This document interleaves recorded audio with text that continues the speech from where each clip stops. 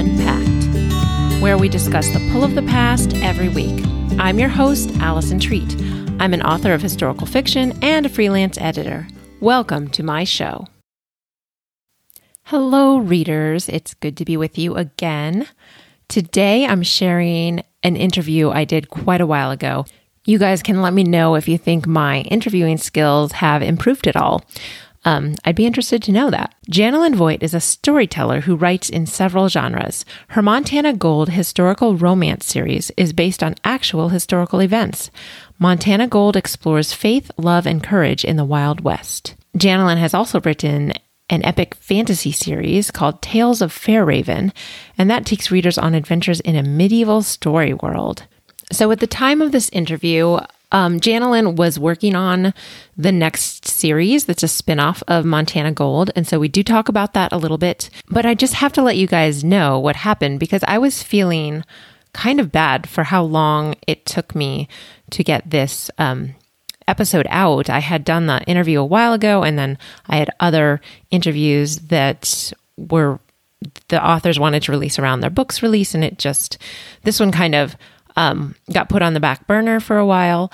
And I was thinking up until actually just a few minutes ago when I looked it up, I was thinking that the first installment in the next series, which is called Montana Treasure, and the book is called The Promise Tree, I was thinking that had released in January. And I thought, here I am releasing this episode so long after the interview and also after the book's release. But I checked with Janalyn today to make sure I had the details correct, and they've changed the date of release. It's now releasing May 5th. On top of that, there is a pre-order discount going on right now. So this timing with this episode is actually perfect. And that's the kind of thing that I just cannot explain, except that God is in control of all things, even when I think that I messed up. So I am really excited to finally share this interview with you, and I hope that you will check out Janalyn's books because they sound so good. So here's my interview with Janalyn. Janalyn Voigt, welcome to Historical Fiction Unpacked. Thank you, Allison. It's nice to be here. You're an author of books in several different genres. For the purpose of this podcast, we'll focus on your historical novels. I understand you've written a series called Montana Gold. Can you tell us about that series? Oh, yeah. It's Montana Gold is set during Montana's gold rush, which is a lot less known than the one in San Francisco or up in the Klondike. And the series is based on actual historical events during a time of unrest that included outlaws, vigilantes, and conflicts with the Indians. And Montana Gold follows the lives and loves of an Irish family that escaped the potato famine and the slums of Manhattan, and now they have to learn to survive in the Wild West. So are all the books about that family? Yes. Each book has a separate hero and heroine, but they're all in the same family and interrelated, and all the characters are introduced into the books. Basically, they don't all start in the first book. I'd overwhelm readers, but right. Yeah. So yeah, they're all included. Okay, I started reading the very first book called The Hills of Nevermore. Mm-hmm. It's intriguing. I want to read more. How did you come up with the idea for this book? It sort of came upon me, and it was a process of years. I was on an anniversary trip with my husband in the Willapa Hills of Washington State, and we stopped by this white-tailed deer preserve, and there was a slough coming in from the Columbia, which I thought was a wild river all its own, but it was actually a channel from the river. And I was looking out across this beautiful landscape and worshiping God. Mm-hmm. And just because of the beauty of what he'd created and how untampered it was. It hadn't been touched, since probably the beginning of time.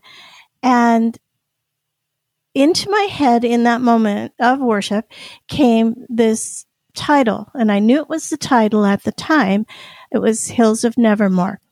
And I had no idea what the story was about. It was really kind of perplexing. And part of the way home, I was occupied or preoccupied with trying to figure out, well, where would that be located? Probably right there in the hills, the Willapa Hills. Who would the characters be? And I couldn't come up with anything. My mind just cycled because I was doing it in my own self and not waiting for inspiration from God. And then about 2 years later, we were on another trip, and we went to Yellowstone, and we were coming back through Montana, and we have a thing about ghost towns, my husband and I. And we stopped in Virginia City, Montana, which is your other Virginia city, not the one in Nevada. We stopped at a gas station on this trip and picked up a brochure. And I read about it being the Montana Territorial Capital and about how the outlaws rode out from a place called Robber's Roost to the west a little ways. And they would rob stagecoaches between Bannack and Virginia City. Bannack City is a ghost town in Montana that is still there today and is, I believe it's a state park. And we went there too later. And you can actually go in the buildings. I highly recommend visiting that one as an authentic Wild West ghost town that's still pretty much in a preserved state. Wow. Kind of arrested decay. And you can go in the buildings, and there's tables and chairs, and it's amazing. Dishes, and like people just left. Wow. And I guess they did back then. But anyway, so I thought, I just had this moment where I was looking across the Bitterroot Valley, which is where this is, and up into the mountains, the distant mountains, and just picturing all of this. And I thought, I have to write a story here.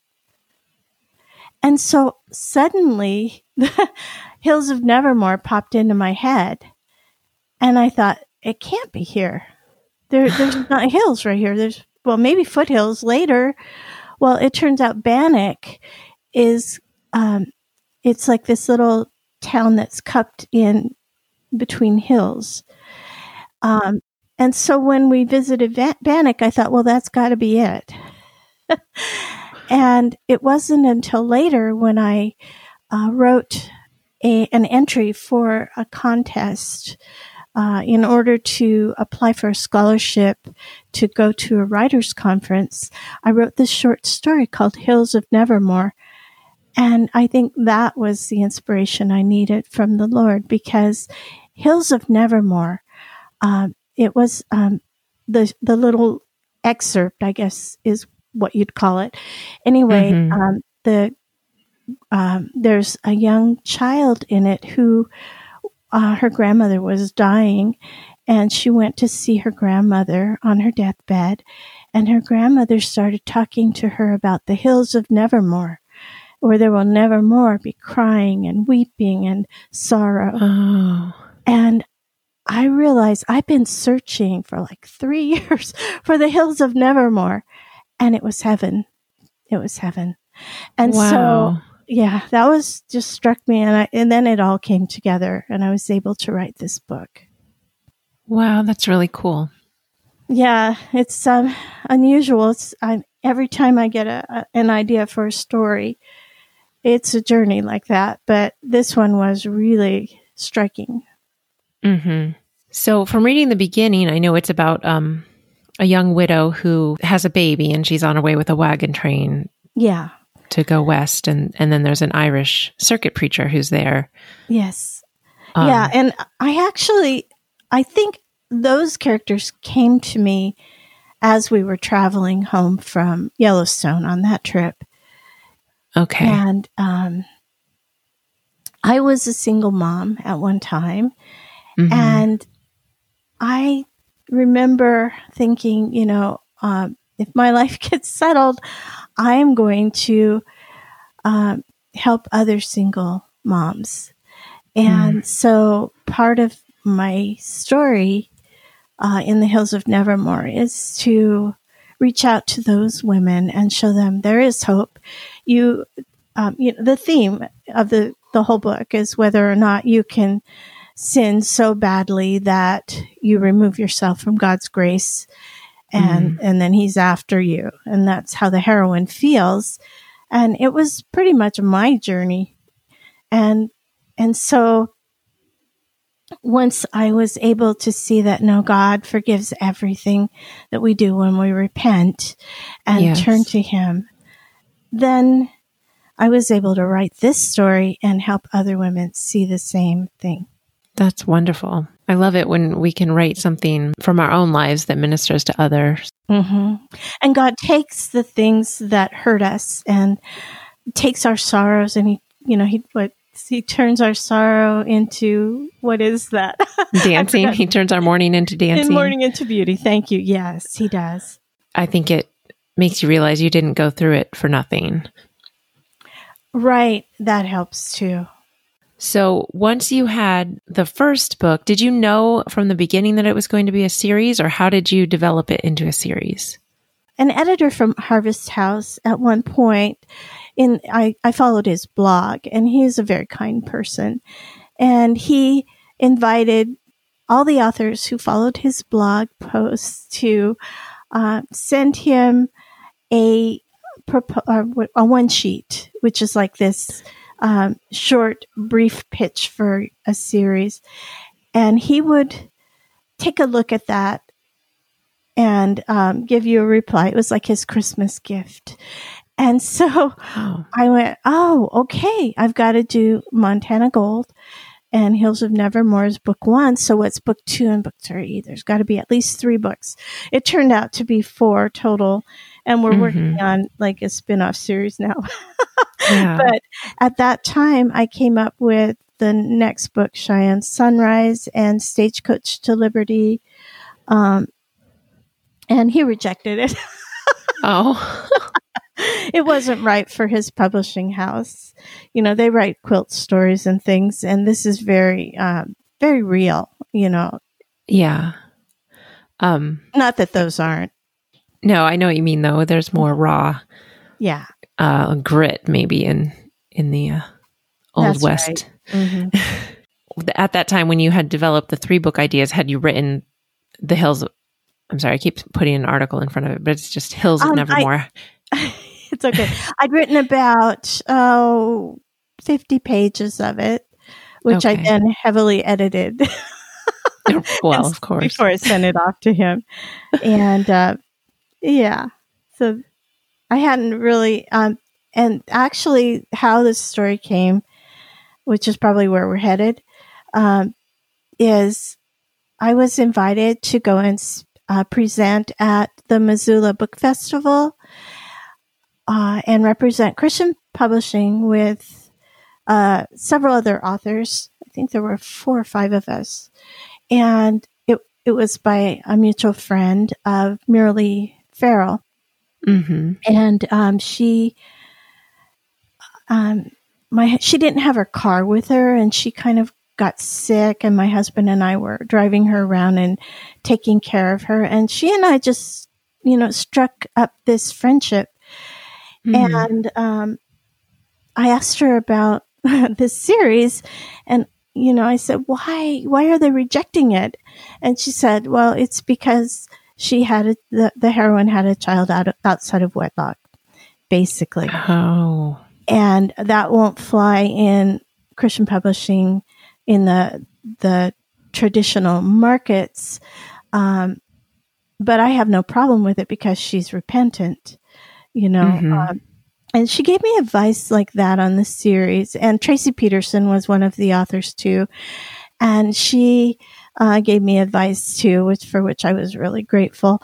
And she said basically, in traditional publishing, they use history as window dressing.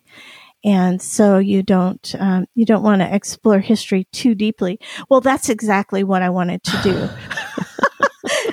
And so I was praying, Lord, how is this going to work out? Oh my goodness. Yeah.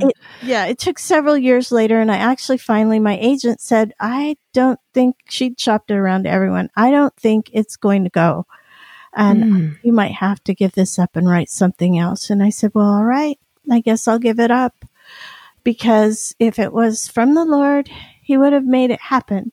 But I still had this little spark in me that just said, Lord, if it's from you, make it work, please. But I did release it. And that seems to be a theme in my life. I have to release something to get it back again. And I think it's because God knows I'll take ownership if he doesn't do that. So anyway, Miralee Farrell went on to open a publishing house. And she was coming to a conference where I was speaking. And I said, would you like to get together for coffee? And I wasn't even thinking about pitching my series to her. But then after we talked about that, I thought, well, this little thought dropped into my head. I should pitch my series to her. And I'm like, nah. So I emailed her and I said, you don't want me to pitch my series to you. And she said she'd love for me to. And it turns out it's exactly the kind of book that she wanted to represent, in her publishing house. Right. Redeeming Love is one of her favorite books, and that's a comparable story. Yes, it is. Yeah. So since you've talked a little bit about your career and your publishing success, I really want to know about your whole career, how you got started, and how how long you've been writing, how you came into publishing, and then at what point these historical novels came along. It's a long story, but yeah, I told myself my own bedtime stories as a child. My father read classic books to me, and he would, chapters from them as bedtime stories. And then I would go to bed and I would think, well, how can it go? What might happen in the story? And so it sparked my creativity and my love of literature. So I credit my father. Yeah. And then, eventually I started writing my stories down, not just telling them to myself. And in sixth grade, I had a teacher who suggested that I go into writing. And he actually lived, he's passed away now, but he lived long enough to see the fruit of his advice. I did. That was at the age of 12. I decided, okay, I'm going to be a writer. It took a few years after that for it to happen. Right. I had a career for a little while, but I was a different career. Excuse me, a writing career. Okay.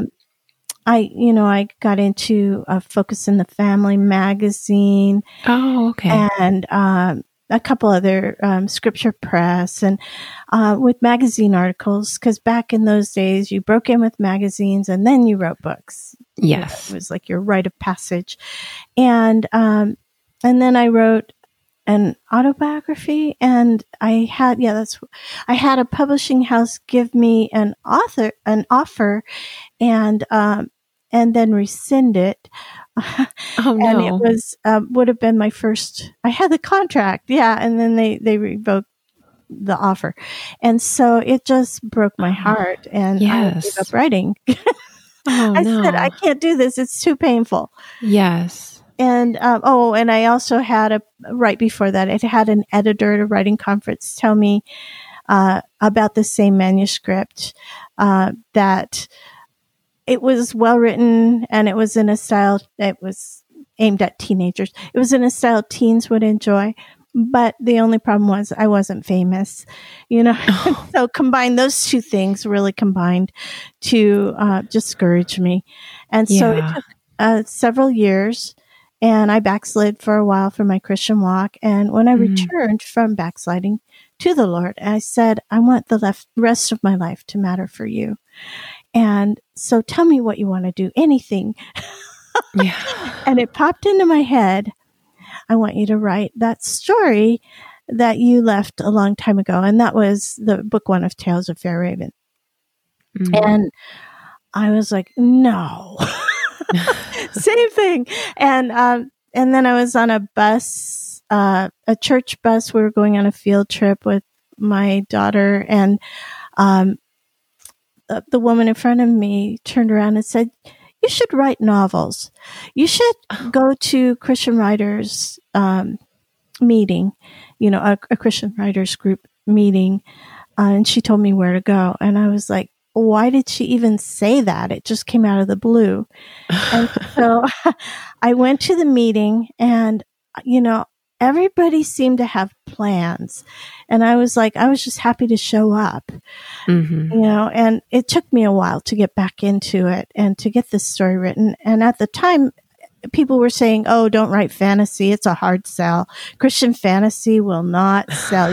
Tolkien and Lewis wouldn't be able to survive today. Oh my goodness. I'm like, I have to do it because that's what the Lord dropped into my heart. I'm going to do it anyway. And so I did wind up with a publisher, and I jumped too soon and signed with the first person who asked me. And it turned out not to be a good thing because that publishing house decided they didn't want to publish Christian books anymore. And they started uncontracting their authors. And I had hired a publicist, and oh no. Yeah. And then when instead of releasing my book, they uncontracted it. And so I was devastated. And like I said, this theme of giving up everything in order to get it back again, I've had to do this over and over. And a friend of mine who is a pastor, he was published by the publisher of my of Tales of Fair Raven, and he recommended me to their the editor-in-chief there, and they asked to see my my book, and I got a contract within 3 months of losing one. And so that was that story there, how that came to pass. Right. And yeah, I've had to learn to let go. I guess that would be the biggest message in my life. Because every time, even like with Hills of Nevermore, when I was trying to get that plot, trying to understand it, it wasn't, but it was several years later that it happened. And it had nothing to do with me. And the same thing with merely publishing it. I was trying to find a publisher so hard, and then it just happened. And I could never have planned any of it. Yes. I think God meant it that way too. That's interesting. So does it make you feel like you shouldn't have tried so hard? Yes. You should have rested and waited, or? Yes.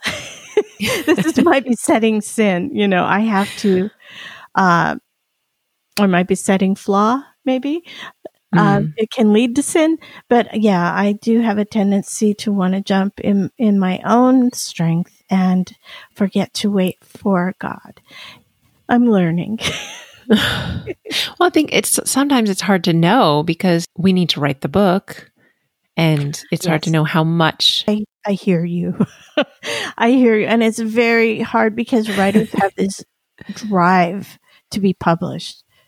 We just do. And it's because we're communicators. So we need to communicate. We need someone to hear us in order to. Right. Yeah.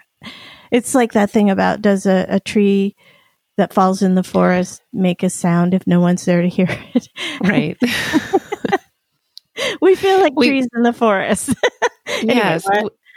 Yeah. We want the reader to complete the circuit and hear to read what we've written and get our message. So, and there's nothing wrong with that drive. It's put into us, but we have to learn discipline with it. And we have to learn patience. And even harder than discipline, I think. They go hand in hand too, right? Yes. Because if you have if you learn patience, then you have to exercise discipline to avoid making mistakes like I did signing with the wrong publisher. If I would have just had the strength of mind to go, there's something that doesn't feel right about this, I wouldn't have done it, and I would have spared myself a lot of pain. So Right. learn from my mistakes. I'll try. So then by the time Mira Lee wanted to publish your Montana Gold series with Mountain Brook Inc. is the name of her publishing house. By the time you got to that point, you had already had a fantasy series published. Is that right? Or Oh no. I got sick in the middle of writing my fantasy series had kind of a serious illness that made it so I couldn't complete the series for a few years. And so when I had that contract with Mira Lee, contract offer with her, I still had 2 books to go for Tales of Fairhaven, and I was writing one of them. And so I thought, well, I can go ahead and I can have contracts with 2 separate publishers. There's no problem with that. They're not competing with each other. And so I went ahead and signed with Mira Lee, and she even asked me how much or when do you want to begin? And I was so eager. I was like, oh, right away. I think I told her 6 months later, but yeah, I actually went through 2 years of very, very difficult time getting all those books out, because I had to, Hills of Nevermore and the Montana Gold series is very detailed in its historical research and intricate in its plot. And actually, I did research Tales of Fairhaven. I researched 14th century Europe. Wow. For that series. I'd already done that research. I already knew the world, but it was still very intricate and detailed because I can't seem to write a simple story. I have to write epics. And so it was tough. I mean, saying that I was writing 2 books a year sounds easy, but not when you're writing at this level, And not when they're such different books. Like if you're writing in the same time period, you kind of learn to know that time period, and you don't have to do as much research for subsequent books. Yeah, and I'm a stickler for research, even to where in the beginning it could be paralyzing. Like I couldn't write anything because I was afraid of getting something wrong. I don't know if you experienced that as a historical fiction author. You eventually get over that, and right.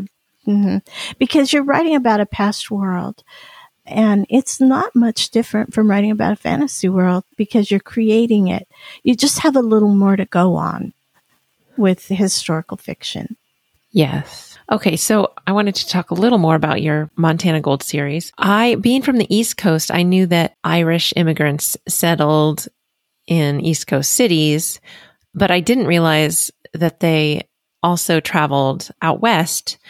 But I didn't realize when I was reading the beginning of Hills of Nevermore that you have a whole Irish family in there, because I had just noticed the one character, and then I saw in the description of the next, I think it was the next book, also has an Irish character.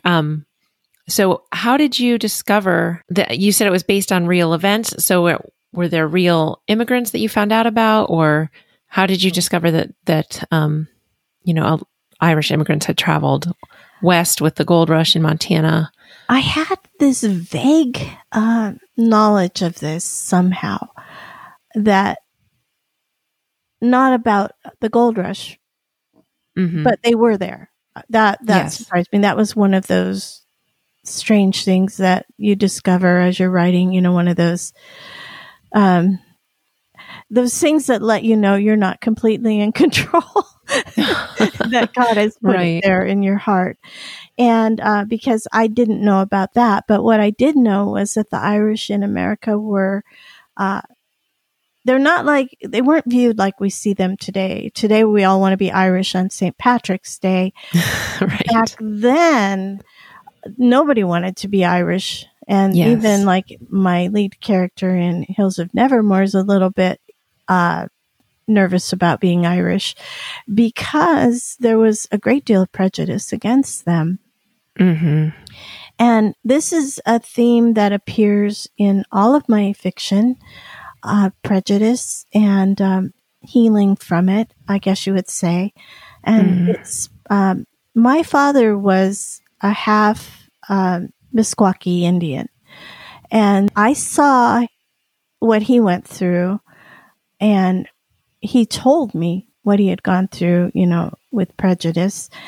Yeah. When I was a child. And so it stuck in my head, I guess. And it seems to be my mission just to write stories. Even my fantasy stories are about classes of being that are at odds with one another and have to come to peace in order to defeat a common foe. And so it's just crops up. And so I think I wanted to show in this series, I wanted to show the Indians as they really were. I wanted to show the Wild West as it really was too. There's this mythos, Yes. And when I was a kid, my father and I would watch Western movies, and they'd be shooting the Indians off the horses, like they're just a bunch of pests. And I was like, no, I want to show that they were real people. Yes. And so I think that's why I chose the Irish to feature them, because it was a way of contrasting the prejudice between the races. And in fact, one of the Irish characters doesn't like when his sister wants to marry a half Cheyenne. And he has to get over his own prejudice about this. So it was just exploring that issue, I think, is why I brought in the Irish. And also, I don't think people are as aware today, as I mentioned, about what the Irish went through. Right. So was there an actual real family that you based your Irish family on? No. They were just it was more an illustration of the Irish, what they went through. They came over. I was really interested in Sheriff Plummer. There you go. I forgot his name for a moment. Sheriff Plummer. There were some dramatic events in Bannock around Sheriff Plummer, and there was an outlaw gang involved and that kind of thing. And so I wanted to feature that in Hills of Nevermore. And it just so happened that, and this is another one of those things that you realize you're not in control completely, but the Irish potato famine occurred within a time frame that would cause a child who had been born and a child who came over to the United States during the potato famine to be an adult now, right at that time of my story. And wow. So, yeah. So that's cool. It seemed like it was meant to be. Yes, totally. Okay, so I understand you already mentioned you'll be releasing a new series, a spinoff of Montana Gold. How did you get the idea for the new series? That one popped into my head as I was finished with book 4 of Montana Gold and deciding whether, we'd contracted 4 books. No, I think we contracted 3 and then added a 4th. That's what we did. And then I was like, well, I should probably, what am I going to do next? I should think about that.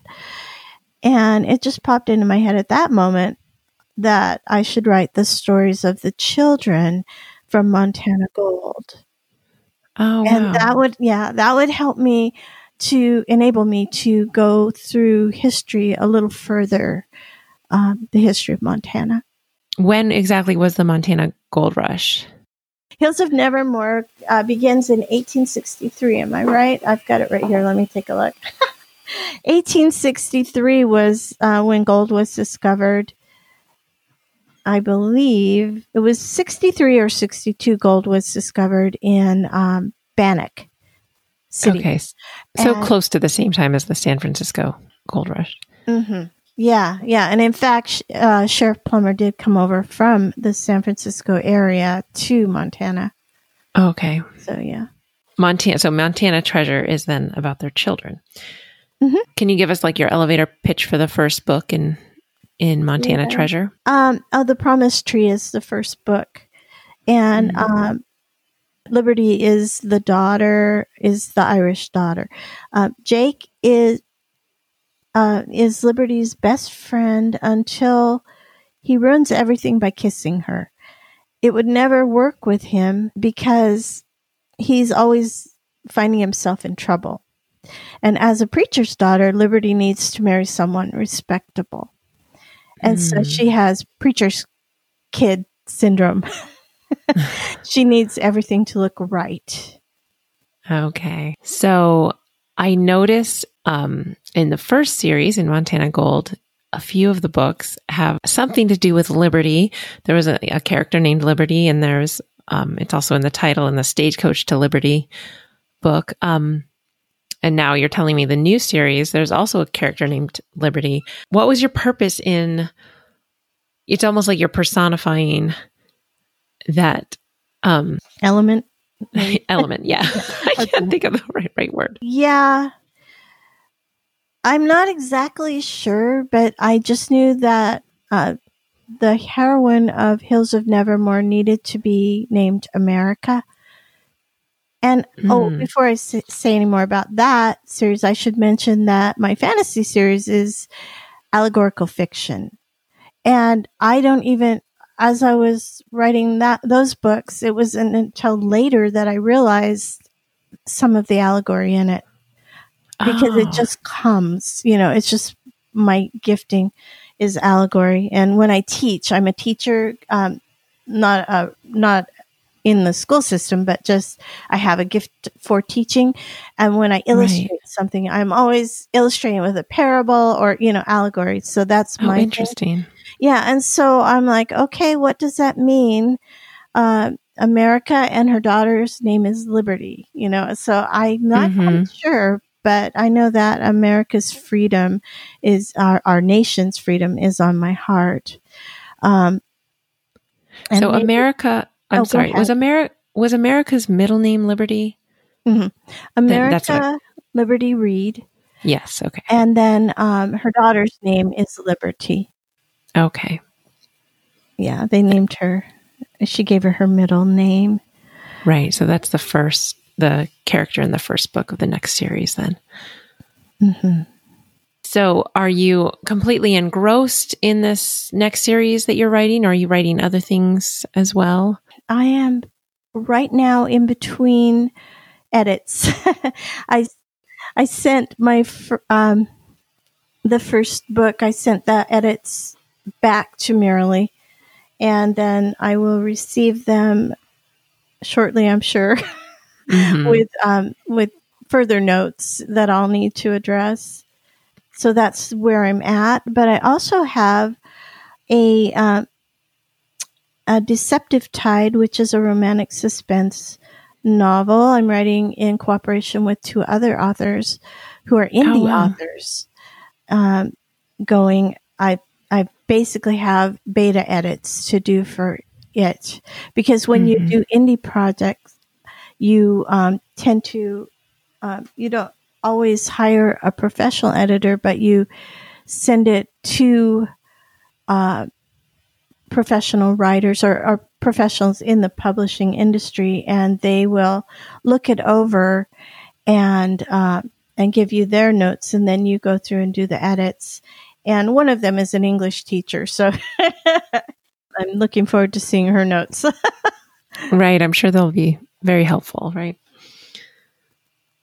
So I'm kind of working back and forth on those two things. Okay. And I'm thinking about a future fantasy series. So what are you hoping readers will get out of your books? Well, with Montana Gold, maybe it is freedom, because I do explore freedom in different ways, and there's freedom in the Lord too. Yes. But each book asks a question, like Hills of Nevermore is, can we sin so badly we put ourselves outside God's love? Mm.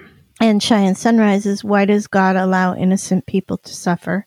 I definitely like the hard questions. Yes. I'm like, do I really have to make that the theme? But they sometimes they pop into my head and sometimes they show up in the story. And then Stagecoach to Liberty is, what is true freedom? And then The Forever Sky, which is book 4, is, when your dreams die, how do you go on? And so all of it is about freedom. Mm-hmm. So that would be what I would hope that people take. Each book has a different heroine, like a different representation from the Old West. Mm-hmm. Book 1, Hills of Nevermore, is about a woman who was on a homestead and had to endure some things there. And then book 2 is about an Irish widow who was abused by her husband and never wants to marry again. Mm-hmm. And she needs freedom from that. And then book 3 is Stagecoach to Liberty, is about a young Hessian woman who is lured to America by soul merchants.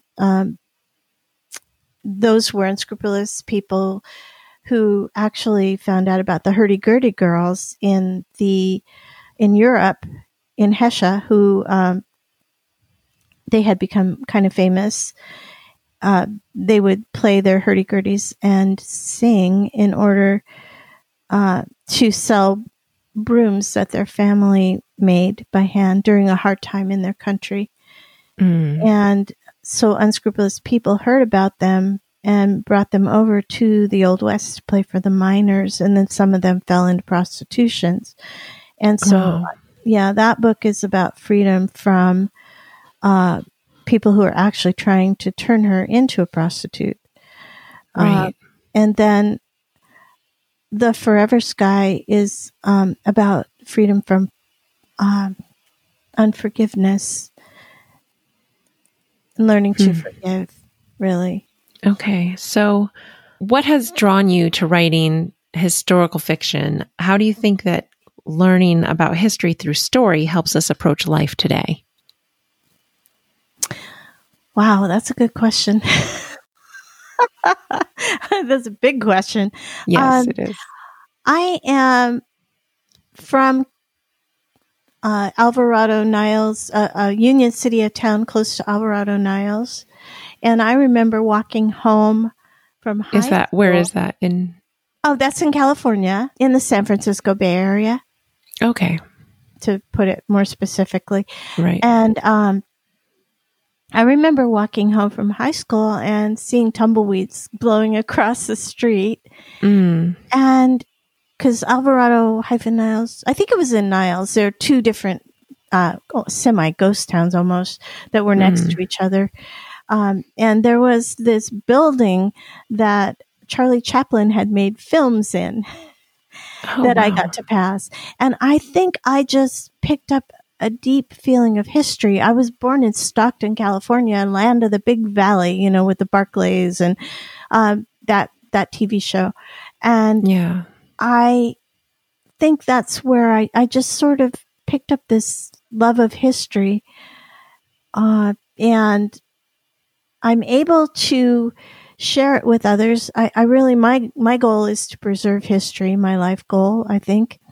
That's why I'll go to ghost towns and take pictures of them as they were when I visited them.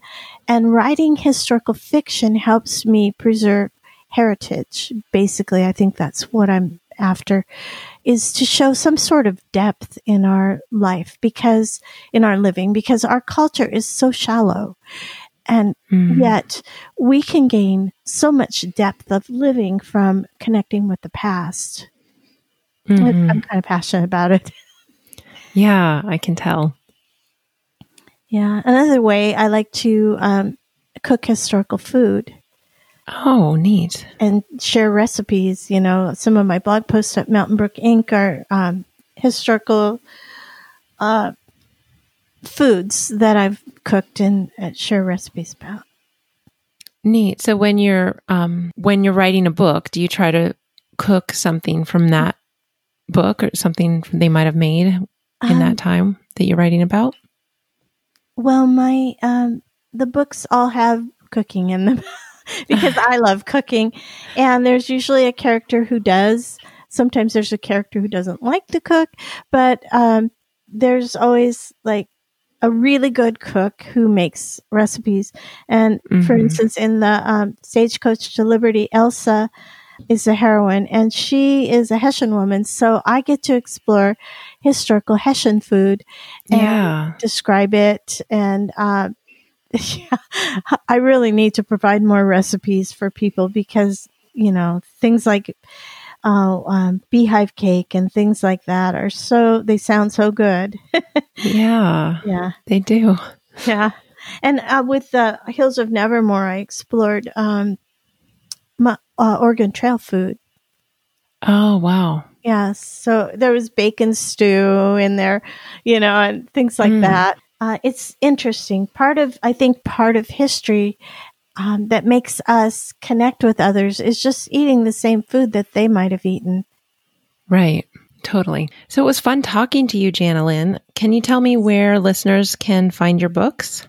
They can go to my website at janalynvoigt.com, and I'll spell that JANALYNVOIGT.com /Montana-Gold.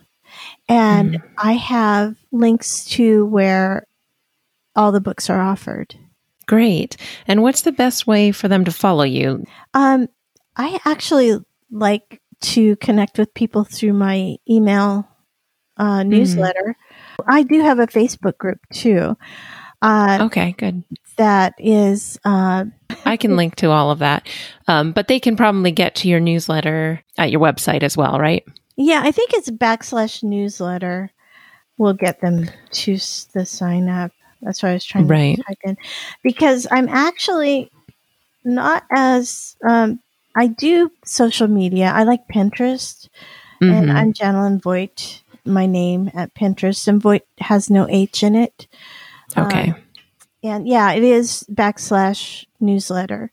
So if anyone wants to, they like that type of story and they would like me to notify them of releases. And I'm going to get into putting those recipes up. Yeah. I think that would be a wonderful reader magnet if you would offer recipes for people who've read your books. I bet they would come sign up in order to get recipes. Yeah. Well, it was great to talk to you today, Janalyn. Thank you so much for coming on the show. Yes, thank you. And I really appreciated it. So guys, as I told you at the beginning, The Promise Tree releases May 5th, 2021. Make sure you go pre-order it. You can find links to all the books as well as Janalyn's social media and website in the show notes, which are at AlisonTreat.com/blog. That's ALISONTREAT.com/BLOG. So friends, if you are enjoying Historical Fiction Unpacked, please subscribe or follow the podcast in whatever app you use to listen to it. And if you guys could leave a star rating or review in Apple Podcasts, that would be amazing and it would help the podcast to grow. Also, I would love it if you would follow me on Instagram and check out my author page on Facebook, and also join our Facebook podcast group. It's called Historical Fiction Unpacked Podcast Group. If you can find that and ask to join, I would love to have you join us and talk about the podcast when they release. You can make suggestions for future guests. I just want to get the word out about this podcast. And Share it with as many people as possible who love historical fiction. You guys, I just loved Janelyn's heart for history and her heart for liberty and freedom. So I'm going to leave you with a quote from Benjamin Franklin about liberty. And I think it's especially interesting in light of the world we live in today. He said, "They who can give up essential liberty to obtain a little temporary safety deserve neither liberty nor safety." So that's all for this week, my friends. I'll talk to you again next week.